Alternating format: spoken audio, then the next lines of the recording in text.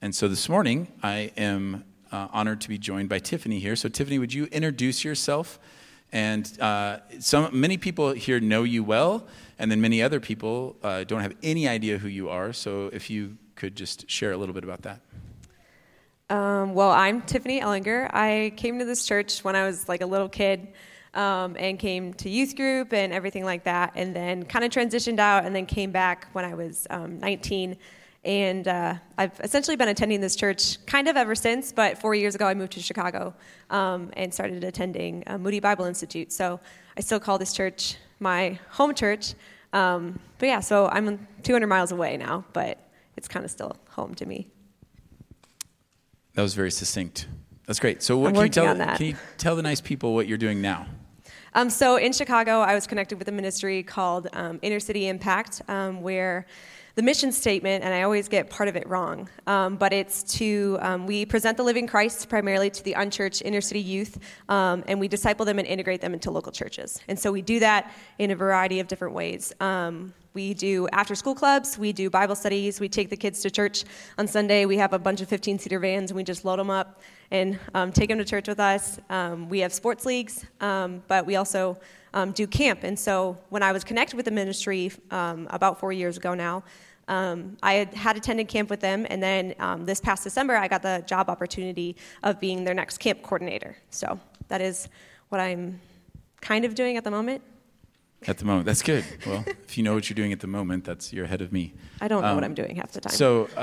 So here's the part of the thing for this week is we're talking about becoming like Jesus, and we intentionally said becoming like Jesus because it's a process of sanctification. It's not like you just emulate and say, okay, well, I see him do that, I'm going to do it. But there is an element of that in disciple making that we are to actually not just observe Jesus and listen to him and hear his voice, which is what we talked about last week, but then to actually function as he functions, to just say, okay, well, now I'm going to follow you in this. And so, Tiffany, your life, as long as I have known you, and I've known you now for about 6 years, that as long as I've known you, your life has been very against the grain, it seems like. And so what you don't know about Tiffany, she said I was sitting in my usual spot. So my earliest memories of Tiffany were as a high school student coming to church by herself every Sunday, sitting right there in the front row or the second row with her Bible and just listening and taking it in. And though she did not have a lot of Christian community, she was just here every week faithfully. And I thought, who is this 17-year-old girl who is just faithfully here every week? And so I got to, so there's that was a little bit against the grain as you finished up high school. You then had against the grain, like when you had an opportunity to go over and do an awesome job over in Door County, where you get to basically raft and hike and kayak all day. And that was your job. Only paid $200 for rent a month. And right. And instead you stayed here. I don't know why. Yeah. Neither do I, but I'm glad. Now I know why. So, right, so that's what I'm saying. And then you go to Chicago, and then you stick there when there are other things you could be doing. Why? Why do you think, as you look back, like, what has been the motivation to doing those things? Well, I think I shared a little bit of this with the youth group on Wednesday, but control has always been a really big thing for me, and wanting control and thinking I need to have it all the time. And so I think a big portion of where God's led me is like on purpose in challenging me to do the very things that I don't want to do, or the very things that are not a part of my plan at all. Like moving to the moving to Chicago, one of the biggest cities in America. You could ask any of my family and friends growing up, I would have probably been the last person on the planet that you would have thought would have moved to a big city. Within the first 10 minutes of being there, I cried because it was so overwhelming and there were so many people. But what those moments kind of forced me into, in a good way, was into humility and like letting God do whatever he was going to do and open the doors that he was going to open, even if it wasn't what I had exactly thought out, but almost like all of it ends up being what I exactly needed. And so like when I was supposed to go to Door County and kayak all day and be a guide and stuff like that, and just kind of felt this push to stay home, I was able to like work with youth group and be so much closer to the girls that were in my group. I was able to be like mentored by Christoph and Sarah, and also by Max and Shreese Katzbeck as well. But if I had not stayed home that summer, I also wouldn't have been encouraged to go to college at Moody. And so there's like so many different things that like I see that I had not planned out at all. Things did not go the way I wanted them to go, but it was exactly what I needed, and God changed my heart to desire those things and to really love where he has placed me. And so like the unique opportunity to be camp coordinator for this organization is like I get to combine how I grew up in the North Woods, doing camping and hiking. Like my dad could tell you a million stories about how I went hiking by myself and got lost and almost drowned and all this fun stuff. But I can combine that experience and then the inner city that I've grown to love and the kids that I've grown to love that I've worked with for the past couple of years. And so like God kind of just like opened that door to do that. But if you had asked me 5 years ago, oh, are you going to move to the city and are you going to do ministry? I 100% would have told you no. So I hope you caught, I mean, part of what she said there was gold. This idea that what God has in store for us is better than what we think we want, and how he shaped your desires around that. And how incredible is it that you, this outdoors girl that wants to always be outside and doing all these activities or whatever, God calls you into a place where there's none of that. Like you literally, I don't think you can go kayaking on the Chicago River downtown. You actually can, but it costs a lot of money. Right. So yeah, a lot of money. It's a little, it's, and that God would then use that still because he knew exactly what he was doing. So let me ask you this. One other question as you kind of think about that, which is super helpful. But then when it comes to like the day-to-day, like you're doing this ministry in inner city, working with some kids who just come from very challenging backgrounds a lot of times. And what does it mean to you, the idea of what does it look like to obey Jesus and to watch him and to follow him in how he goes about things? Because you already talked about how he would call you to go about things as far as making decisions about where do I move, where am I going to spend my summer, where am I going to, like, what job am I going to take? What does it look like to trust him in that and to believe that he has something better for you if he's calling you to do something else? What does that look like in a day-to-day ministry context when you are probably constantly in very difficult circumstances where maybe the way that Jesus would call you to function and minister is not the way the world would necessarily, or even the church world would necessarily see as the way to go?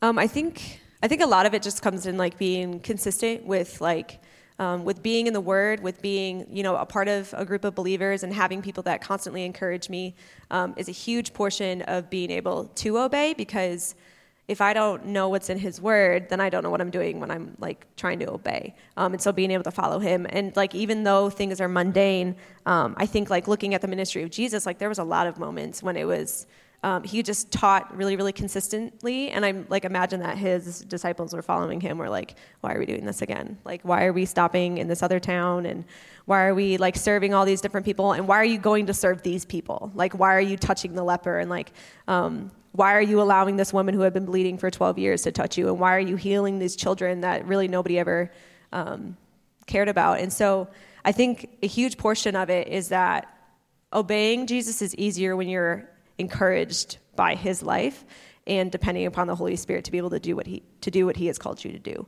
And so a huge part of that is just knowing that like God has placed me where he has placed me for a reason, and he has opened a million doors that should not have been opened. He has provided for me in ways that I should not have been provided for, that are like clearly that even though when I do mess up and when I'm not obeying and when I'm doing my own thing, that he always directs my path. Like I have this image, not necessarily like trying to have an idol or like have an image of God or whatever. That's not correct. But there's this kind of idea in my head that like God's like this father that is kind of like holding me back a little bit, and I'm just kind of like running full force at him, trying to like push past him and like trying to be like, no, like we need to like do this. We need to keep going. We need to like keep pushing. Like that's what I want. And he just is like chilling, like waiting for me to stop. And then I finally stop because I'm tired. I'm like, God, like why am I so tired? Like why is this so discouraging? Why is it like this? He's like, can I talk for a minute? Like, you good? And I'll be, oh, okay, cool. So like that's a huge. I feel like it's kind of like. What Penny said last week is just like, it's this constant of like, I feel myself like walk away, but then it's almost like always like God draws me back because I need him more. So I don't know if that answers your question. I mean, it was better than the answer to my question, but I think one thing that I just am hearing from you is just this consistency. Because sometimes, when we hear stories from missionaries, a lot of times we share our best stories. Like, there's moments. They're not all good. Right, they're not all good. It's really mundane a lot of the times. Yeah, and so so that's in a good way. So mundane would be. So just give one help to people that are out here who are saying, okay, I get excited about this. I hear the messages, and even maybe in the first couple of weeks, you've journaled and you thought, okay, this is who I want to share the gospel with, or this is who I want to teach, and I want them to learn how to follow Jesus. I want them to know God and his love. But it didn't go the way they had it in their mind, and it didn't go the way that the illustration went, and it's slower and harder, and what would you give for just encouragement from the life of Jesus, and just from the heart and character of Jesus, that has helped you to stay in there in the midst of the mundane? A huge part of that is just looking back and looking and reflecting on God's faithfulness, because I think that's a huge part of what Scripture does for us. Is it reflects God's faithfulness over a huge portion of time and throughout so many people's individual lives. And so when things do start to feel mundane, or when things do seem to be why am I even doing this? A huge part of what encourages me is looking back on not only what God has done in my life, but looking back on what he has done throughout Scripture. And so there are so many moments, especially when I sit down and take the time to reflect, because I don't sit down and reflect very often, because I always feel like I need to be doing something. But when I get to sit down and think about everything that God has done in my life, so many of those moments are unexpected, and so many of those blessings are unexpected. And so I think I've learned to not necessarily expect the unexpected, but there's probably a movie titled that or something. But I think it's more of not having a ton of expectations in place. And that almost sounds negative, but hear me out. So when I don't have a million expectations in place on how I want things to go or how I think things can go, and instead I kind of am hands off and you know what, Lord, whatever you want to do with this, I'm just going to follow. There's so many more opportunities for gratefulness and for blessing when you actually get to see what God has done, when you know that it's not something that you did, but it's something that you got to be a part of. And so, yeah, I guess a huge part of it is one of my program head for youth ministry at Moody. His name is Bob McCrae. He's great. He has ADHD, and so he's all over the place all the time. But he's a brilliant man. And one of the things that he told us for our graduation speech was that life and ministry owe you nothing, which sounded really interesting at first, because I was like, what does that mean? Shouldn't we have expectations for how we should treat each other or how things should go and whatnot? But I was sharing with a friend the other day that in the concept of hope, it's not the hope that we have in the gospel, and the everlasting hope that we have in Christ isn't on circumstances, and it's not on temporary things. It's not on if this will happen or this might happen, but it's something that is so sure that we don't even need to worry about that. We know for a fact that hope is true and that hope is real, and that hope is promised for us. And so there's so many things in my life where I'm I hope it turns out this way, and I hope it turns out that way. When in reality, I can kind of just leave it up to God and be you know what? At the end of the day, I am blessed to be a child of God. I am blessed to pour into these kids and to be able to share the gospel with them in circumstances where the gospel is not shining very bright. And at the end of the day, when I kind of approach it with that mindset, I am that much more grateful for the good things that do happen. And then when bad things happen or when nothing happens, it's more okay, God, I know you're still doing something even when it doesn't look like it. Because when you reflect, you'll be oh, that's what you were doing there. I had no idea. So that's really good. Sorry, I think no, it's great. I think that's one of the greatest tensions that I've learned too in years of ministry is being expectant that God is working, and actively I have high expectations that God is working, but I have to always check when I'm trying to dictate the terms of that working, that it's supposed to look like this, or this, and that's where a lot of my discontent has come in, as opposed to just realizing he's always working in our midst, and that even the fact that we get to do any of this. So. Even in spite of us. I've done so many stupid things that God has just not worked around, but even used. Even working in the inner city, when Christoph took us to Milwaukee a couple years ago, Kelly and we took a whole group and we were in charge of girls. I had a miserable week. I was a leader, and I was mission trips are supposed to be great. You're supposed to have so much fun and be encouraged so much. And I was just down the whole week. I got sick. And then I was I never want to do anything like that again. And then 5 months later, I'm placed in the inner city with inner city kids again. And I was like, seriously? And now I'm living there. So it's like, okay, that's kind of funny. But I had no idea back then. Like, I for sure thought, never am I doing that ever again. And now that's exactly where God placed me. So, well, I really appreciate you being here and taking time. If you guys don't know, we support Tiffany. She's one of our missionaries. She's one of our homegrown missionaries that we've sent out. Like, we had the Dalneys up there who are homegrown missionaries that we've sent out. And so we support her, and it's our joy to do so. In the years that I've known her, she is a person who has clearly been listening to the voice of God and has demonstrated over and over again that she's really hearing from him. And so it's always exciting when you are all excited about something you think God's calling you to do, and most it typically pans out. You're like, yeah, that we just affirm that. And so you've just been a huge blessing to this church family, a huge blessing to many of us personally. So thank you for sharing. You're welcome, Jay. Good morning, family. My name is Robbie, and I have the privilege of being one of the pastors here at Faith. And I get to continue our series that we are calling Basics, where we're kind of breaking down to the fundamentals of what it means to be a follower of Jesus, so that both we can grow in our ability to do that and in our delight in that, but also so that we know how to help others to do that, because we're supposed to be disciples that make disciples. And so we are trying to simplify, to just break it down to, if you can just share these things with someone else, then you're doing the thing. So it's not having, you don't need to have a PhD, a doctorate in ministry or theology. You just need to know these basics, these simple facts of what it means to follow Jesus and how to do that. And so we're continuing that. Turn to Romans chapter 8 this morning, please. Romans chapter 8. And as you're turning there, I've had two people now confront me, say that in the first 2 weeks, Jay and I failed to communicate what the third big idea was. That we gave you this blank to fill out, and we never told you what the answer was. Well, Jay mentioned in the first week, you're supposed to come up with that one. That idea there, that blank is there. We give you two big ideas to say, hey, if you catch anything, catch these things. That third blank there is for you, since this is a tool for you to both grow in your understanding of interacting with God, but also to know how to share it with someone else. As you're listening to these sermons, we want you to go, man, this really stood out to me.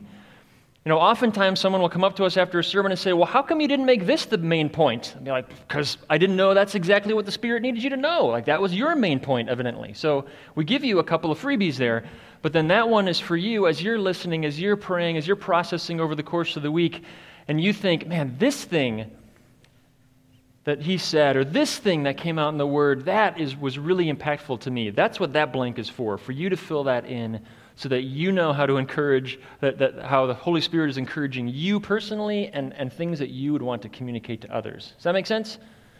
Awesome. All right. So let's get cranking. We got a little ground to cover, and I don't have much time. Romans chapter 8.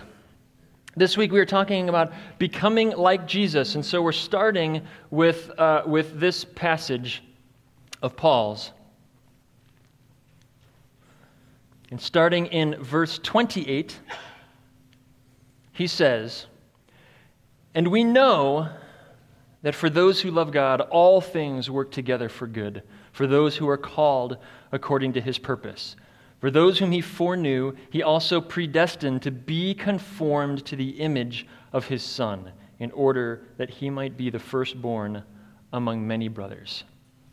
So there's a lot going on in these two verses here, and so I gave you a little cheat sheet. We're going to ask a couple questions, and here's your cheat sheet for you, okay? So here's the deal. What things? There you go. Okay, like two of you. All things, that's right. All things. All things worked for what? For good. That's right. All things work together for good for who? For those who love him and for those who are called. That's right. It kind of groups in these two. Those who love him, those who have been called to him. And they are called by and for what? His purpose. That's right, his purpose. God calls people to the purpose that he has determined for them, for us. We don't come to him on our own terms with our own list of demands, right? Our own expectations of how he should operate and how we should follow him. He calls us on purpose to be a part of his plan and his purpose. And what is his purpose for us? Thank you, Paul. He goes ahead and answers that for us. So, as he's continuing on the same thought, he's working all things for the good of those he has called, for those he foreknew, which just means knows beforehand, right? Those he called according to his purpose, he predestined, which means determined beforehand, to what? Be conformed into the image of his Son, to be sculpted into the shape of Jesus. Those he called, the good that he is working out. You see that good when he says he's working all things for the good of those who trust in him? That good that he is working out in us is the purpose that he has laid out for us, that he determined for us, and that purpose is that we would be formed into Jesus. That's the whole point of all of this. That God would form us into Jesus. And I love that, so that he might be the firstborn among many brothers, so that he would have a whole bunch of siblings that look just like him. I don't know. I think that's kind of a fun way to put that. So we belong to Jesus, right? That's where we covered the first week. We belong to Jesus. God, through the gospel, through the life, death, and resurrection of Jesus, has adopted us into his family. And if you are in Christ, then you are not your own. And the extraordinary thing that he accomplishes in that is he makes these two unbelievable things possible, that we would be able to be with Jesus, not at some future date, but right now. We could be with Jesus right now and also forever, and that we would become more and more like him. Jesus is our teacher, we talked about last week, and we follow him. We trust his words above everyone else's words. And it is the Father's intention, what he declares is his intention for us, is that we would obey just like Jesus obeyed, that we would desire what Jesus desires, that we would love just like Jesus loves, so much that it would be difficult to tell us apart from him. That's why people outside the church began calling them Christians, right? The church didn't come up with that name.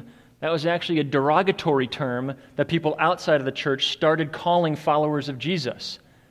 Like, oh, look at Jesus Jr. over there, little Jesus, trying to be just like him. Because they could see you're trying to act just like this guy all the time. Because they were being formed into the image of him. So we cooperate with God as he makes us think and love and act more and more like Jesus.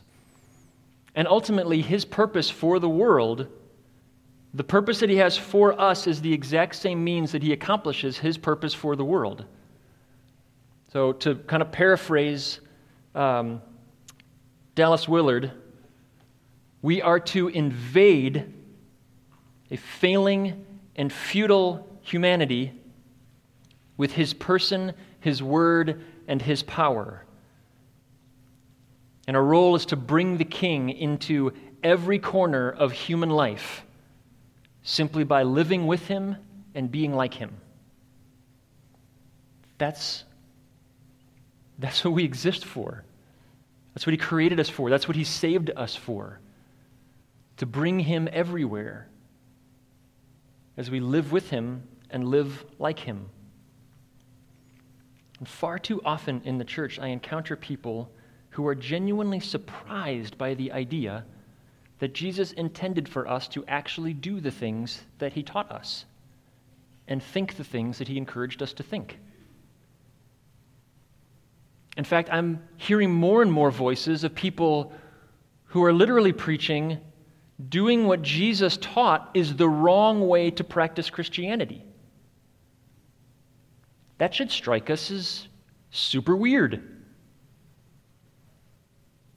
On what basis would you call Jesus Lord if you don't believe what he says or do what he told you to do? And don't hear that as a challenge for me. I don't want you to listen to my opinion. I don't want you to weigh my opinion against other people's opinions. I want you to trust the truth statements of our Jesus. I want you to hear what he says and believe what he tells us. And what he tells us is, why would you call me Lord, Lord, and not do what I tell you? That doesn't make sense. Now, it's important to understand Jesus is not taking a swipe at people who are actively seeking him, actively following him, making effort with all their grace-driven effort into trying to obey him but fail every day. That's not who he's speaking to. Who he's speaking to, this is a cautionary question to those who have little or no intention of actually doing what he said. He's warning us when we are tempted to explain away why Jesus didn't mean what he really said, and why he obviously doesn't expect us to literally do what he told us to do, because that would be ridiculous. It's to that mentality that he's saying, well, if you think that, then why would you pretend I'm your Lord? We talked about last week how easy it can be to listen to the disciples' words and examples rather than to Jesus, even when they're directly contradicting one another. And we go, well, but I tend to agree more with this one, and so that must be right, as Jesus is going, no, I said the opposite of that. It's so important for us, church, to remember that part of this process, what God intends for his people, is to actually live and think and love like Jesus. That is the mission, that is the goal, that is the end of your salvation, for his glory and our joy. And again, it is not my words that I want you to hear. I want you to hear Jesus' words. What he tells us in John is, for I have given you an example that you also should do as I have done to you. Watch my life, because this is an example of how I also want you to live in relation to God and in relation to others. I'm giving you an example. And then his followers, who are following closely and pointing us back to, hey, remember what Jesus said. Don't forget what Jesus said.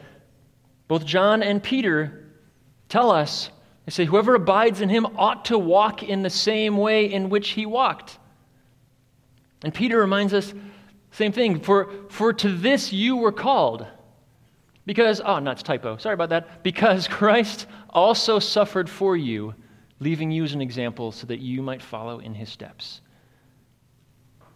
The Father's intention for us, his predetermined purpose for us, is that we would act like Jesus. We would listen to what he tells us, and we would actually do those things for his glory and for our good. And then Jesus again says, if anyone loves me, he will keep my word, and my Father will love him, and he will come to him and make our home with him. Whoever does not love me does not keep my words.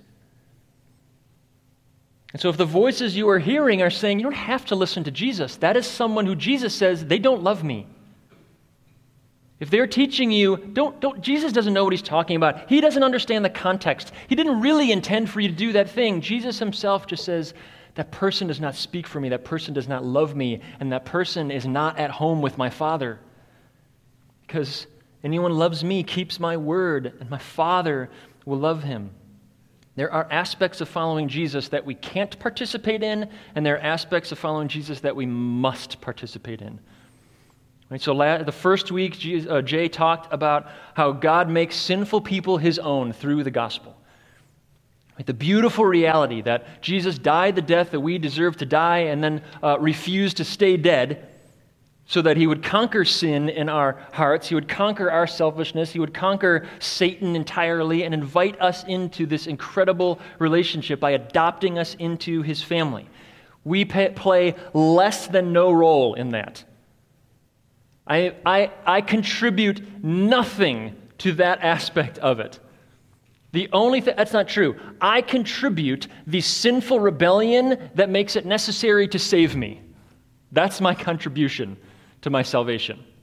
I made the mess that Jesus then has to clean up on my behalf. I don't help him. I don't go most of the way, and Jesus helps me over that last little tough spot. He does all of it and says, "You're mine." And I have finished the work. It is entirely accomplished. It is done.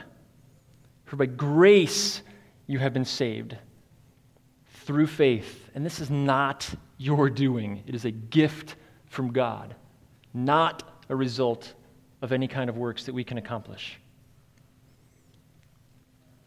However, this opens the door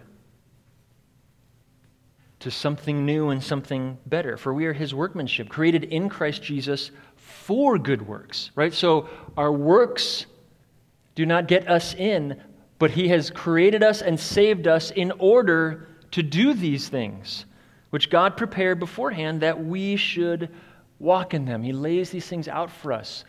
Remember, his predetermined plan.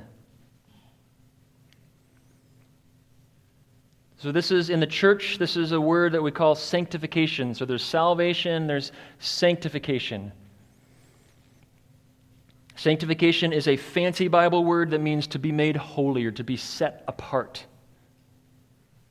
And what Paul says, what that literally means is to be made to look more and more and more like Jesus, who is the only perfectly holy being ever.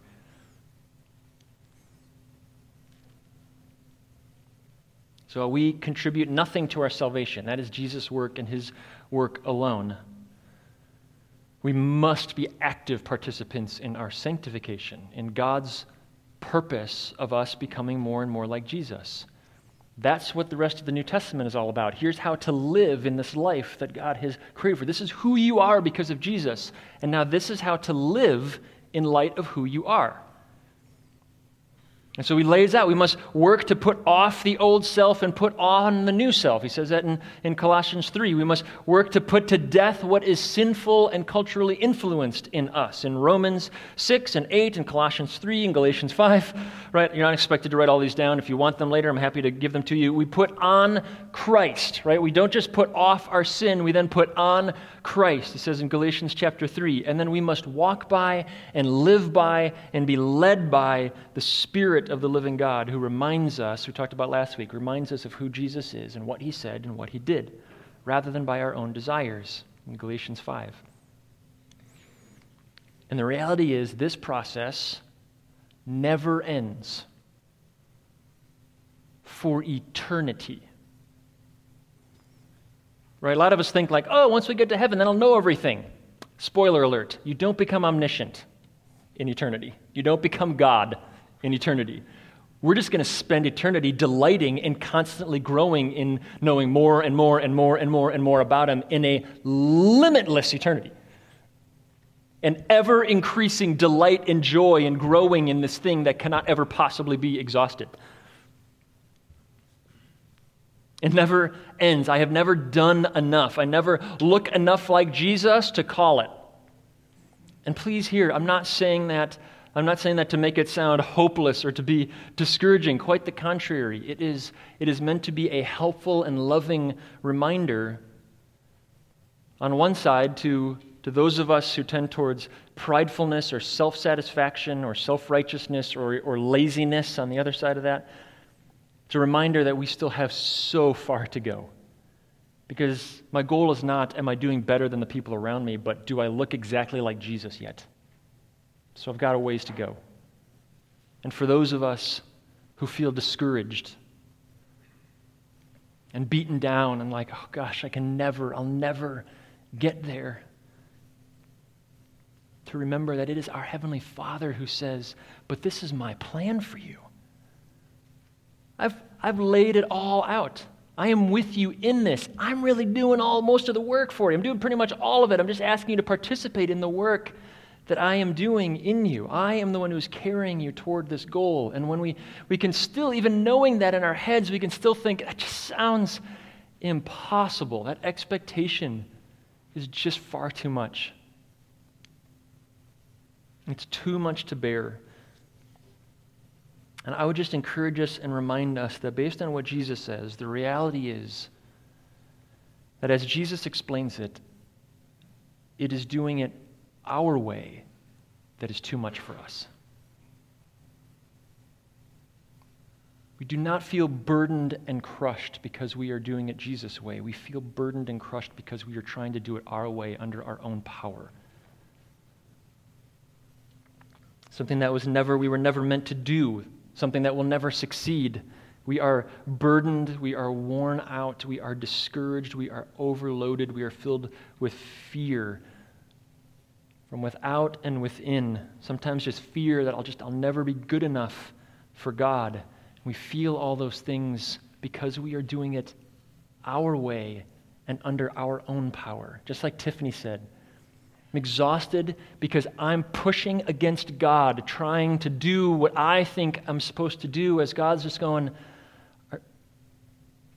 can you stop? Are you ready yet? Are you ready to listen? Are you ready to let me handle this?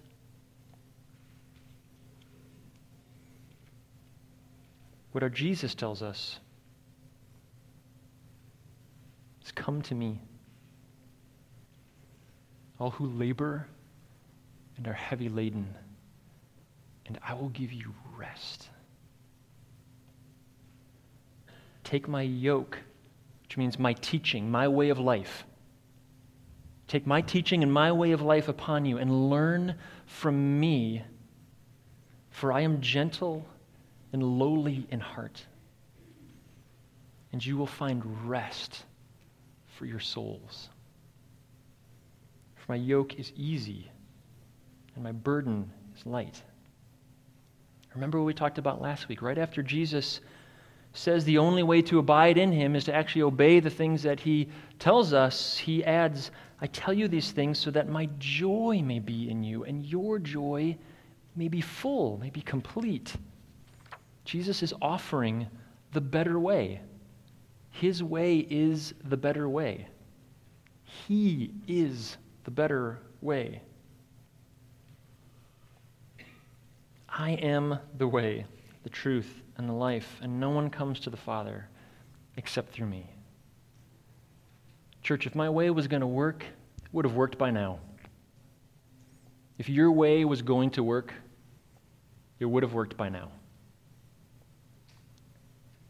Jesus meets us right in our messes and speaks into them with gentleness and compassion.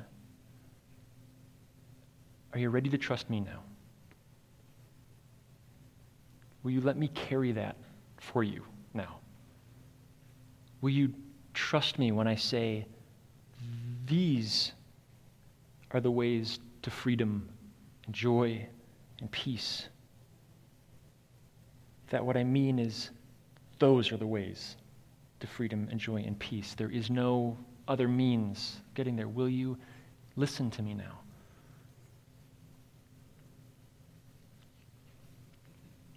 Will you lay aside every weight and sin that clings so closely?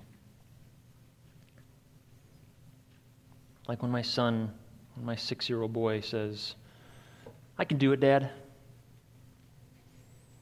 I think, oh, I didn't realize you knew how to change an oil filter in a 2013 Honda Civic. Okay, buddy, give it a shot. And he'll grab a screwdriver, bend over and go, I can't do it. Can you help me, Dad? Sure, buddy. And then I set him up next to me, and I go, okay, can you hand me that tool? Yeah. He hands me the tool. And we do it, and we do it together. I'm doing pretty much all of it. But we're doing it together. And we both delight in doing it together. Why would we think our Father has any less delight? His delight is only greater and more pure when we finally go, I can't do it. Can you do this with me? And he goes, yeah, come on, daughter. Come on, son. Let's do this together. And even though we all know he's doing all the work, we get to participate in that joy together. Really, the only difference between me and my son is it takes him about 4 seconds to realize he is in over his head.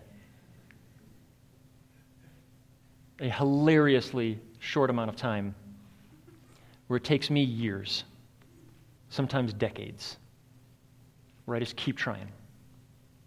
No, I got this. No, if I just try harder, if I just do better, if I just do it my way. And I look at my heart and my life and my family and my culture and my country, and I wonder, why am I not seeing the things that Jesus promised we would see if we follow him? Why does it seem like things are getting worse instead of getting better? And the better question for me to ask myself is, how often am I doing things in my own way and expecting the results that only happen when I do them Jesus' way? Last week we talked about listening to Jesus. It is time for us to now do what we have heard. To do what we saw him do, to cooperate with what he is doing right now.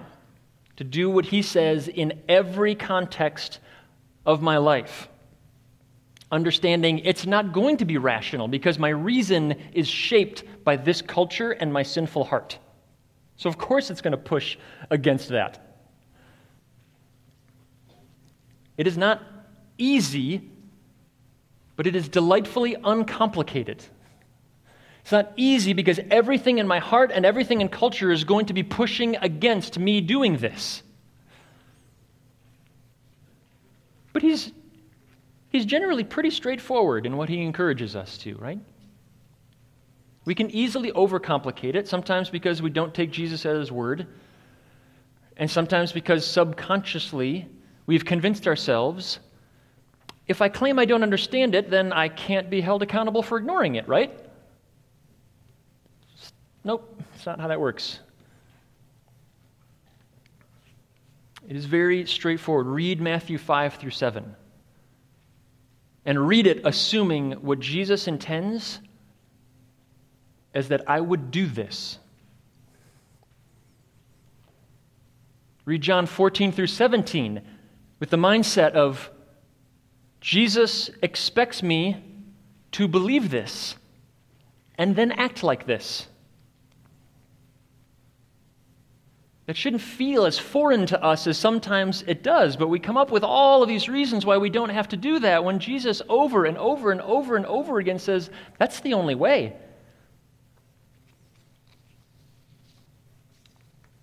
I have several examples. We only have time for one. Maybe we'll cover a couple more in the podcast.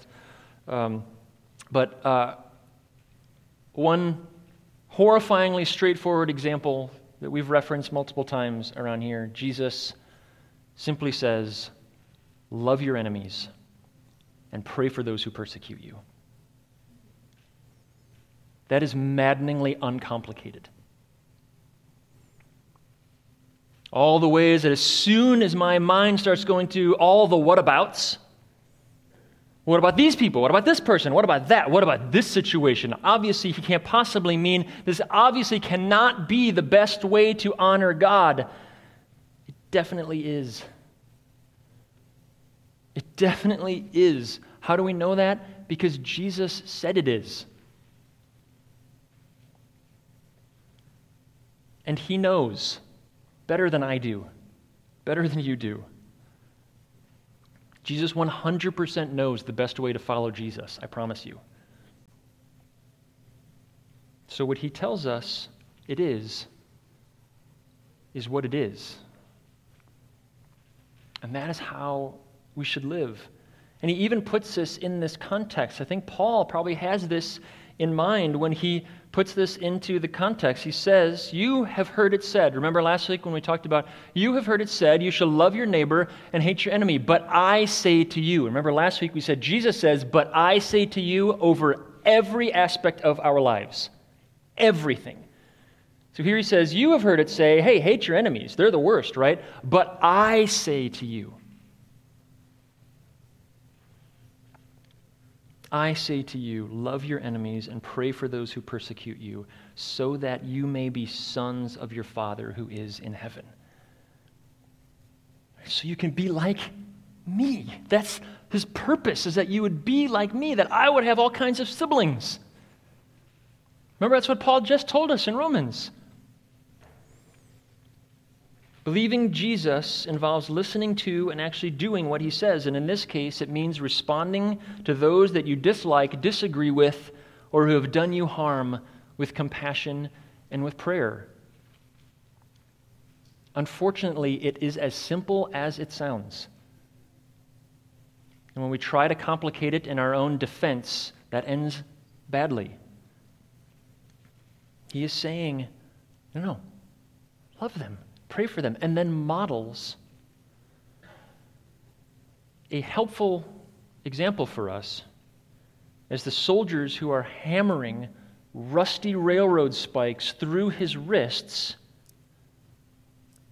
and the religious leaders who should be his own supporters are spitting on his abused and mangled face. He responds by asking his heavenly Father for their forgiveness. He says, Father, forgive them. They don't understand what they're doing. So what he models for, he says, love your enemies like this. And then models a demonstration.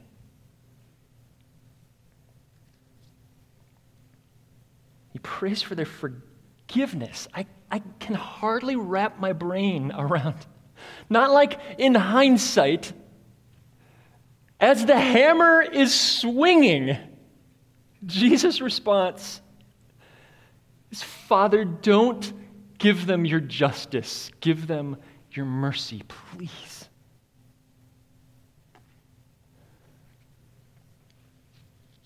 So like that, in every context. And please hear, Jesus' posture toward you is not, well, I could handle being mercilessly tortured and then murdered in naked public humiliation, so you should be able to handle your situation. That is not his posture toward us. Based on everything that I read about him in Scripture, hear from people who follow him and love him closely, and can attest to from my own personal experience, his posture toward us is, I know this hurts. I know. And I am so sorry. What happened to you is not okay, and I grieve with you. I know and understand more than you understand. More than you would ever hope to believe that I could. I understand because I have been there and in even darker places. I have come through to the other side. And I want you on this side with me. I love you too much to leave you where you are. I want you to be here. Through it. I am the only way through it. So please come with me. And we immediately come up with all the reasons why this can't be appropriate, this can't be the best way to obey Jesus or honor the Father in this situation or that situation. And Jesus, again, in his love, just says, my dear heart, do you truly believe that anger and hatred and bitterness and division and gossip and slander and violence and unforgiveness eating away at your soul is the better way? I have so much more for you. So much more for you. He promises us loving God is to keep his commandments, as his commandments are not burdensome. Because what Jesus is not offering us is more rules or more regulation. What he is offering us is freedom. His commands are life and they are joy. They are not heavier burdens, but they are the means of setting us free from the control of fear and pain and people and what they have over our hearts and of our lives. That unforgiveness controls you. That anger, that hatred toward that person or that party or those people or that whatever it is enslaving you. And Jesus is saying, no, I want to set you free. I want to lift the burden off of you, not heap heavier ones on you.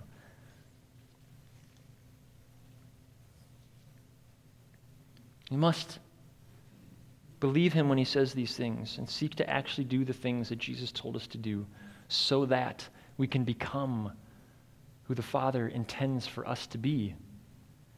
Because that is how he is working out our good. Following Jesus, following his words and his examples it's not one way of honoring God. Jesus says it is the only way.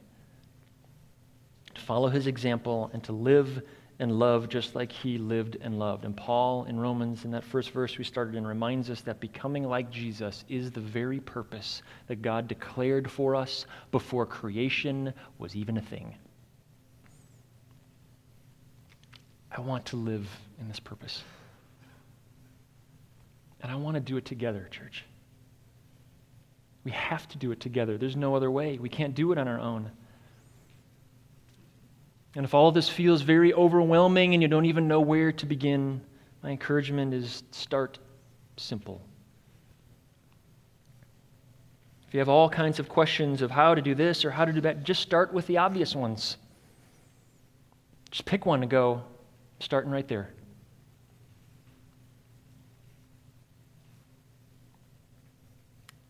And ask friends who are also trying to follow Jesus and look more and more like him to help you.